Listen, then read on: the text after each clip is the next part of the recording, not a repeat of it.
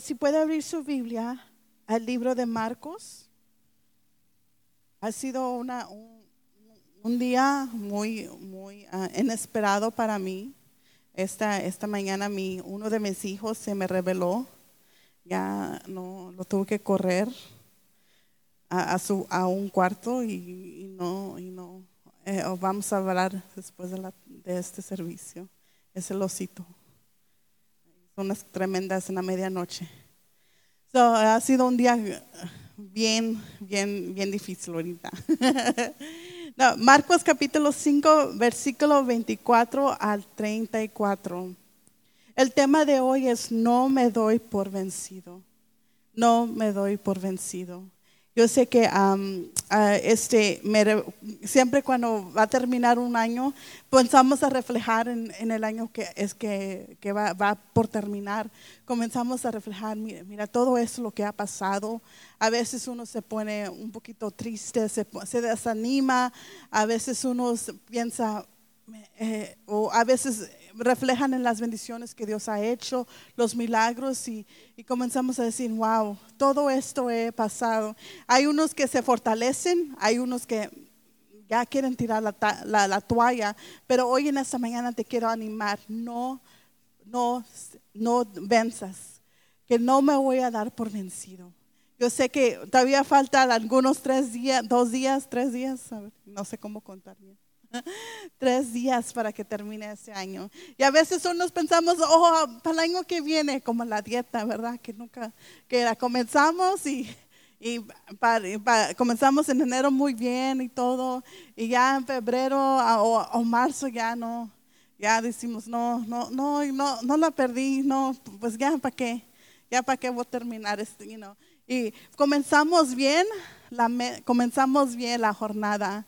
Pero ya allí en medios, ya en junio, ya ni te acordaste de la dieta. Nomás estás pagando la gym membership, la membresía del gimnasio. Y ahí está. Y te has dado por vencido. Pero nuestro caminar con el Señor no es una opción que tenemos. No los podemos dar por vencidos. Vamos a leer aquí en Marcos. Esta historia me encanta mucho porque habla de una mujer que no se da por vencido. Disculpe que tengo mi teléfono, se me olvidó el iPad, no estoy texteando. Fue pues con él y le siguió una gran multitud y la apretaban. Pero una mujer que desde hace 12 años padecía de flujo de sangre, versículo 26, y había sufrido mucho de muchos médicos y gastado todo lo que tenía, y nadie había aprovechado, antes le había peor. Cuando oyó hablar de Jesús, vino por detrás entre la multitud y tocó su manto, porque decía: si tocaría tan solamente su manto, seré salva. Versículo 29. Y en una seguridad, la fuente de su sangre se secó, y sintió en el cuerpo que estaba sana de aquel azote. Luego Jesús, conociendo en sí mismo el poder que había salido de él, volteándose a la multitud, dijo: ¿quién ha tocado mis vestiduras? Sus discípulos le dijeron: ¿ves que la multitud te aprieta y dices: ¿quién me ha tocado? Versículo 32. Pero él miraba alrededor para ver quién había hecho esto. Entonces la mujer, temiendo y temblando, sabiendo lo que en ella había sido hecho, vino y se postró delante de él y le dijo toda la verdad. Versículo 34. Y él le dijo: hija, tu fe te ha hecho salva. Ve en paz y queda sana de tu azote. En esta mañana quiero hablar. A veces nosotros nos ponemos muy impacientes. Vivimos en una sociedad donde todo es rápido. Queremos todo rápido. Vamos al McDonald's, no los queremos bajar porque tenemos que llegar a la casa rápido. Vivimos en una ciudad grande. Houston es una de la cuarta ciudad más grande de los Estados Unidos. Todo es rápido. Pasamos la mayoría de nuestro tiempo en el carro. Si tienes la bendición de trabajar cerca de tu casa, a mí me toma como 3 minutos para llegar a mi casa, de mi trabajo a mi casa, y esa es una gran bendición. El Señor siempre me ha bendecido últimamente con los últimos empleos que la distancia no es tan larga, no tengo que esa apresura oiga, no, si no me voy temprano a esta hora, me voy a tomar 30 o una hora para llegar a mi casa, no, porque no hay tráfico. A veces yo le digo, me voy a tardar porque hay tráfico, comienza a reír, pero qué tráfico, nomás son 2 calles y ya llegas a la casa. No es nada, no te vas a tomar mucho tiempo, pero vivimos en esta sociedad donde todo es rápido. Queremos nuestra comida, McDonald's, llegamos en 5 minutos, si no la tienda lista, nuestra orden, estamos, pues, ¿qué está pasando? ¿Por qué se están tardando mucho? Porque ya me tengo que ir, no quiero estar aquí, o vamos a la tienda. Yo soy una shopper impaciente, no me gusta ir de compras por mucho tiempo, me gusta ir rápido. Entro a la tienda, comienzo a mirar, no me gusta nada, me salgo para la siguiente tienda. A George, mi esposo, él le gusta ver. Él le gusta ir a ver qué encuentra. Y ahí estoy, yo creo que soy una de las únicas mujeres que está allí nomás esperando enfrente de la puerta de la tienda, porque estoy diciendo, ay, apúrale, le mando un texto, ya encontraste o no, si no, yo me voy a la siguiente tienda. Pero así somos impacientes, y a veces en nuestro caminar con Jesucristo también ponemos esa frustración o impaciente también. Nosotros queremos que el Señor obre rápidamente. Señor, perdí mi trabajo, quiero un trabajo ya, lo quiero para la siguiente semana. Señor, mira esta situación que está pasando en mi hogar, este desorden que está pasando ahorita en mi vida. Ven y arréglalo ya, ven y trae sanidad a mi vida ya. Y aquí vemos a esa mujer en la situación, 12 años, imagínense 12 años con algo médico, algo que yo ni me puedo imaginar pasar por algo así difícilmente por 12 años, su situación. Aquí dice, ¿cuál es la situación que usted está pasando? A veces en las situaciones que nosotros estamos pasando los sentimos solos. A veces en las situaciones que estamos pasando somos desechados. Esa mujer por el problema que ella estaba pasando en la ley de Moisés, ella, por la situación médica que ella estaba pasando, ella era una señora, se clasificaba una señora impura, una señora que estaba sucia, que ella no se podía estar alrededor de la sociedad común, ella no podía estar con su familia, ella no podía estar normalmente, ir al mercado o ir a juntarse en reuniones con amigos, amistades. No, porque ella era, por la situación médica que ella estaba pasando, era una señora impura y no podía estar con nadie más alrededor. Cuando pasaba esto, esas personas estaban desechadas de la aldea, del pueblo, de la comunidad.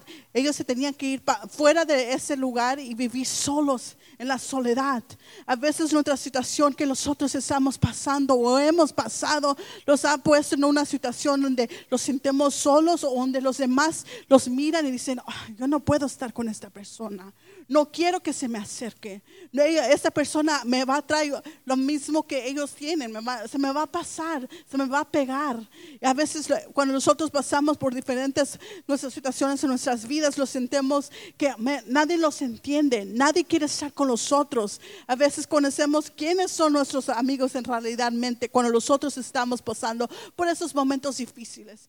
Yo me acuerdo que había algunos momentos difíciles en mi vida donde yo me sentía sola, donde no tenía a alguien con quien acudir, porque por la situación de mi familia, con las situaciones de mis papás, nadie me entendía lo que estaba pasando. Y a veces tú en esa mañana te sientes como, ese año 2019 ha sido un momento difícil para mí, ha sido un momento de soledad, porque hay mucho caos, hay mucho desorden en mi vida alrededor, que no sé con dónde ir. Pero esta mañana te quiero decir que Dios está aquí. Esta mañana te quiero decir que tú no has estado sola, que el Señor Jesucristo ha estado contigo. El Señor Jesucristo ha visto tu soledad y dice, tú no estás solo.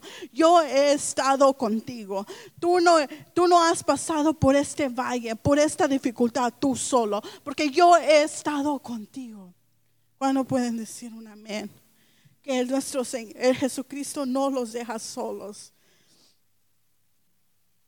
Esa mujer por 12 años ha pasado esta angustia. Gastó dinero. Yo me imagino que era una señora rica.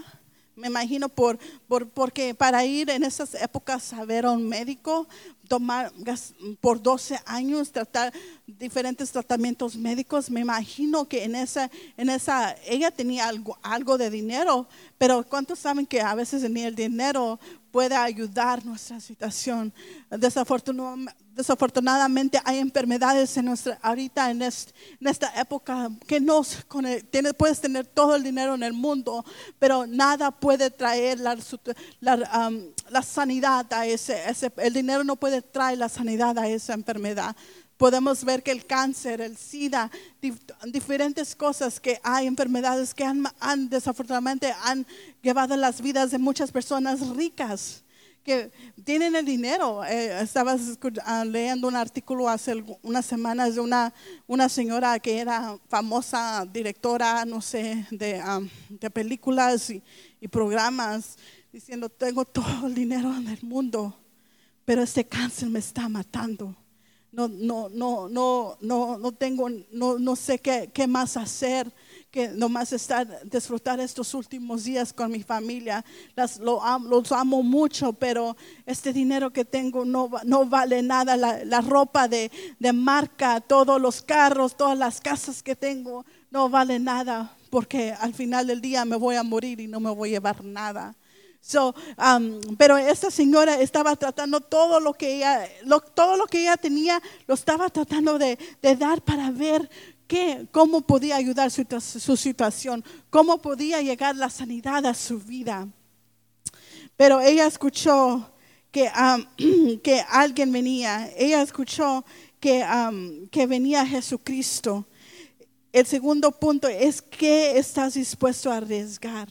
Mira, esa señora, ella sabía que ya estaba en sus finales. Ella sabía que ya no había más remedio. Ya no había, todo el dinero ya se le había acabado. Ya no tenía más que dar. Pero ella escuchó del nombre Jesucristo.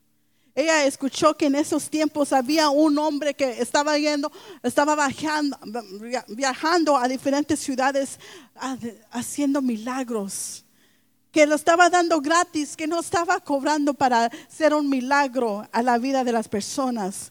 Yo me imagino que esa mujer, a escuchar que hay un Señor haciendo milagros a diferentes personas, me imagino que algo en ella se comenzó a despertar, algo en ella comenzó a empujarla. A lo mejor ese Señor puede hacer el milagro en tu vida. Y esta mañana te quiero decir que Jesucristo puede hacer tu milagro en tu vida. Que Jesucristo puede traer algo a tu situación. Que Jesucristo es la respuesta a tu situación, a tu milagro. Podemos ver aquí que ella como estaba diciendo hace un ratito, ella fue exiliada, ella fue echada de la comunidad, de la ciudad, del pueblo donde ella vivía. Para que ella entrara, oyera donde Jesucristo iba a venir, era un riesgo grande que ella tenía que tomar. Porque ella no podía estar con la comunidad. Para que ella fuera a entrar a la ciudad donde iba a venir Jesucristo, era un riesgo grande que ella iba a tomar. Ella se podía morir por la enfermedad que ella tenía, o podía morir siendo apedrada por entrar a la comunidad, porque ellos pensaban que ella iba a contaminar a los demás con la enfermedad que ella tenía. Ella tenía que tomar ese riesgo: o me voy, o me quedo aquí a morirme, o voy a entrar a recibir mi milagro. A veces para que Dios obre en nuestras vidas, hay un riesgo que nosotros tenemos que tomar. ¿Qué es el riesgo que tú tienes que tomar?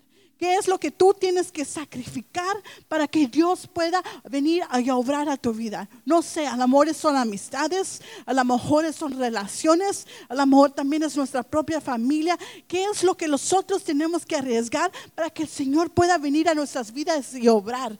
Finalmente, para que Dios pueda venir y cumplir el milagro que tanto estamos anhelando. A veces, Señor, queremos sanidad en nuestras vidas. Ok, pues para comenzar la sanidad, el Señor del amor te está diciendo, tienes que comer bien. A nosotros queremos, Señor, quiero perder peso, quiero hacer esto. Pero ok, entonces ya no comas muchas tortillas, ya no comas muchos postres. ¿Cuántos le hemos dado? Me gustan mucho estas épocas porque pues no hay dieta, no hay dieta. Básicamente no hay los tamales, el pozole, el menudo, los buñuelos, el cheesecake. Fuimos de vacaciones esta semana y pues no me detuve, no pude. ¿Cómo me voy a? Yo sé, no, pero también ahí estoy, Señora, pues ayúdame a perder de peso. Pero mira, ¿qué estás haciendo? No nomás. No nomás te voy a hacer, qué tan bonito sería, ¿verdad? Que nosotros viniéramos, Señor, quiero perder unas 50 libras, hazlo ahorita, y que Dios lo hiciera así. Wow, sería algo bien maravilloso, ¿verdad? No, pero tenemos que sacrificar, tenemos que trabajar, tenemos que cuidar nuestro cuerpo para ver los resultados. Entonces, ¿qué tenemos que hacer nosotros para que Dios venga a obrar a nuestras vidas? ¿Qué hábitos tenemos que dejar? Señor, quiero más de ti, quiero conocerte más. Ok, pues vamos, cada mañana levántate 30 minutos más temprano y toma tiempo en la lectura bíblica, toma tiempo en oración. Oh, pues Dios, yo no quiero tomar ya quiero dejar el alcohol. Ok, pues primer paso, deja de comprar el alcohol. Deja de hacer, que es algo que tenemos que sacrificar. Esa mujer iba a sacrificar todo para ir a encontrarse con Jesucristo. Nosotros tenemos que hacer algo para nosotros ver nuestro milagro, para nosotros ver a Jesucristo en nuestras vidas. Y tú lo sabes, el Señor te lo va a revelar lo que tú tienes que hacer para que Él venga y obre en tu vida.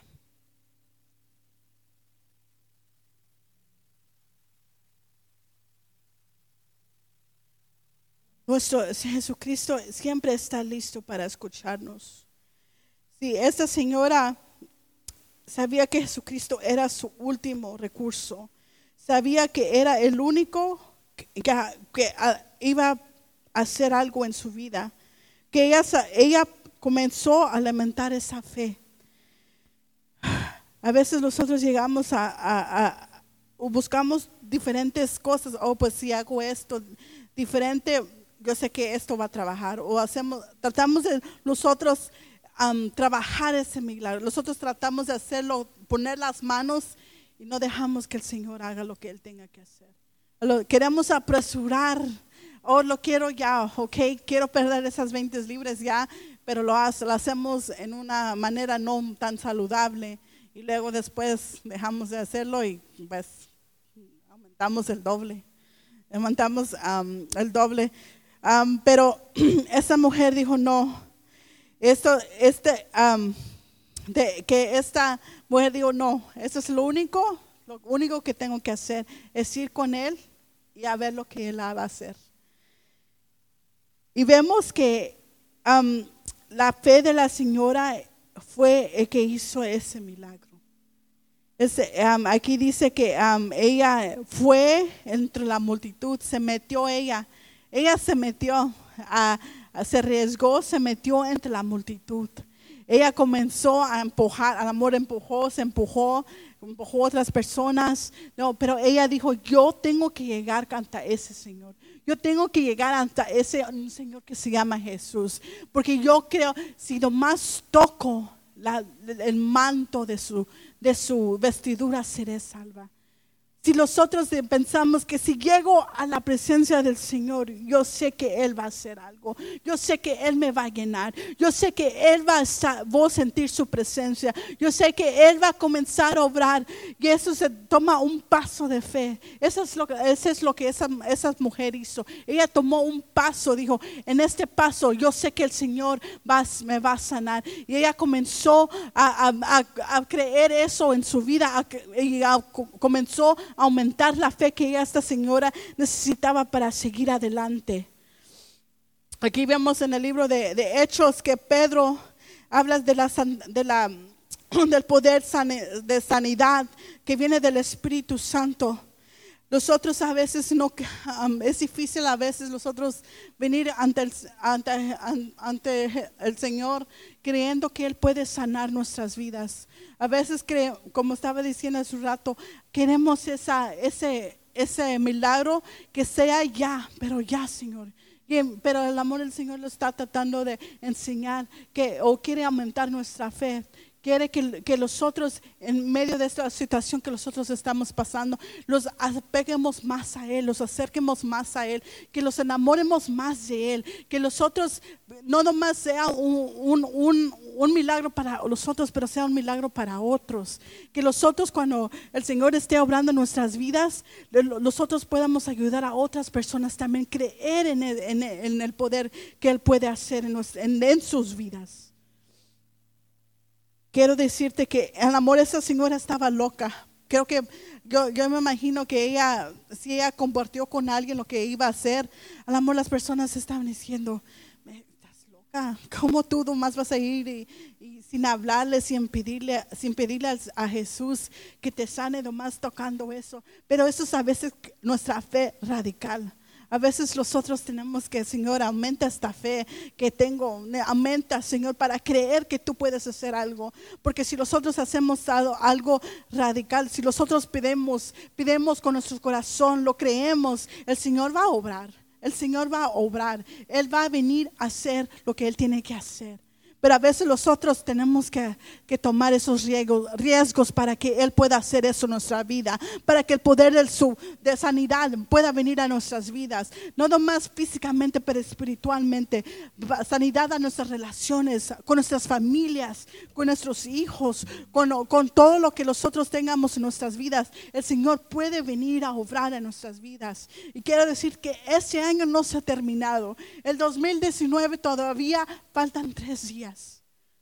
Todavía a veces nosotros pensamos, la dieta pues para enero la vamos a comenzar. Yo sé que yo soy culpable de decir eso, que para enero voy a comenzar. Pero ¿por qué no podemos comenzar hoy? ¿Por qué no podemos comenzar hoy y decir, ok, hoy es el día? ¿Por qué no podemos comenzar y decir, Señor, hoy es el día de milagros? Hoy es el día donde yo voy a comenzar a no nomás a caminar, pero a hablar que tú vas a responder a mi situación, a mi milagro, a mi sanidad.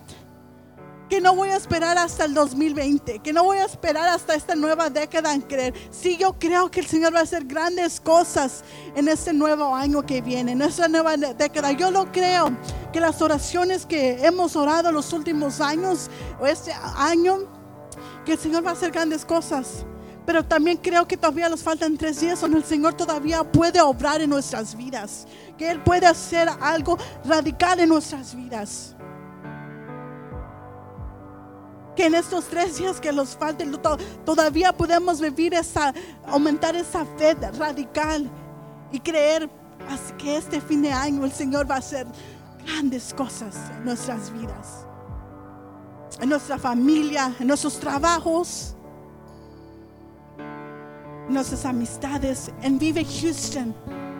Que el Señor todavía va a hacer grandes cosas en este año. No vamos a descartar todavía lo que Dios puede hacer en el 2019. ¿Cuántos creen conmigo que el Señor puede hacer algo grande en nuestras vidas? Si se puede poner de pie, por favor. Este altar está abierto si quieres venir. Yo quiero creer contigo que el Señor va a obrar en este año, como obró en esta mujer. Por 12 años estaba pasando por un problema muy difícil en su vida, y ese problema era físico. Pero un día ese problema fue removido en su vida y el Señor comenzó a obrar. Me imagino que cuando las personas escucharon que ella fue salva, que algo pasó en esa comunidad, que no nomás en ella, pero que el Señor comenzó a obrar en otras personas por su milagro. Y el milagro o la situación que tú tienes no nomás va a ser para ti, pero va a ser para otras personas alrededor de ti. Que tu milagro que estás esperando va a edificar a otras personas, que otras personas van a crecer no nomás en su relación con Jesucristo, pero otras personas van a llegar a los pies de Jesucristo, porque van a escuchar de lo que Dios ha hecho en tu vida. Señor, te doy gracias por cada persona que está aquí en este altar, Señor. Tú más conoces sus vidas, tú conoces sus familias, tú conoces sus trabajos, Señor. Hasta conoces sus miedos, sus pesadillas. Señor, a veces las frustraciones, la impaciencia que ellos tienen en sus vidas, Señor. Pero también tú conoces, Señor, que tú eres la única persona que puede venir a obrar en sus vidas. Señor, ahora pido, esta mañana pido, Señor, que tú obres en sus vidas. Señor, que ese milagro que ellos están esperando, que este 2019, Señor, no ha sido un año en balde, Señor, pero ha sido un año de crecimiento. Ha sido un año, Señor, donde tú, Señor, has paso a paso ido con ellos, estado con ellos, Señor. Que el milagro más grande que podemos esperar en este año es tú obrando en nuestras vidas, Señor. Te doy gracias por lo que vas a hacer, Señor. Hay 3 días que todavía faltan, Señor, y estoy esperando, Señor, que tú vas a seguir obrando en nuestras vidas. Sí, el año 2020 viene, Señor, 2020 viene, Señor, pero todavía tú no has terminado con nosotros en el 2019, Señor. Que todavía tú quieres obrar en nuestras vidas, Señor. Te doy gracias, Señor, por lo que vas a hacer con tus hijos en este año, Señor. Tu nombre oramos.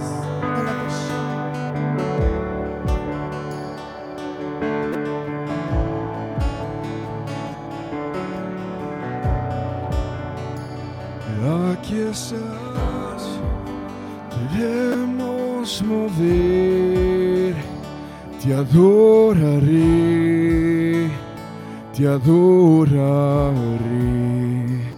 Aquí estás, obrando en mí, te adoraré,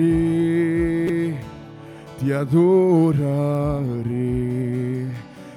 Aquí estás, debemos mover, te adoraré, te adoraré.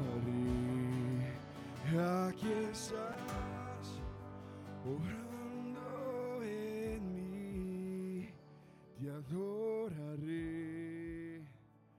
te adoraré.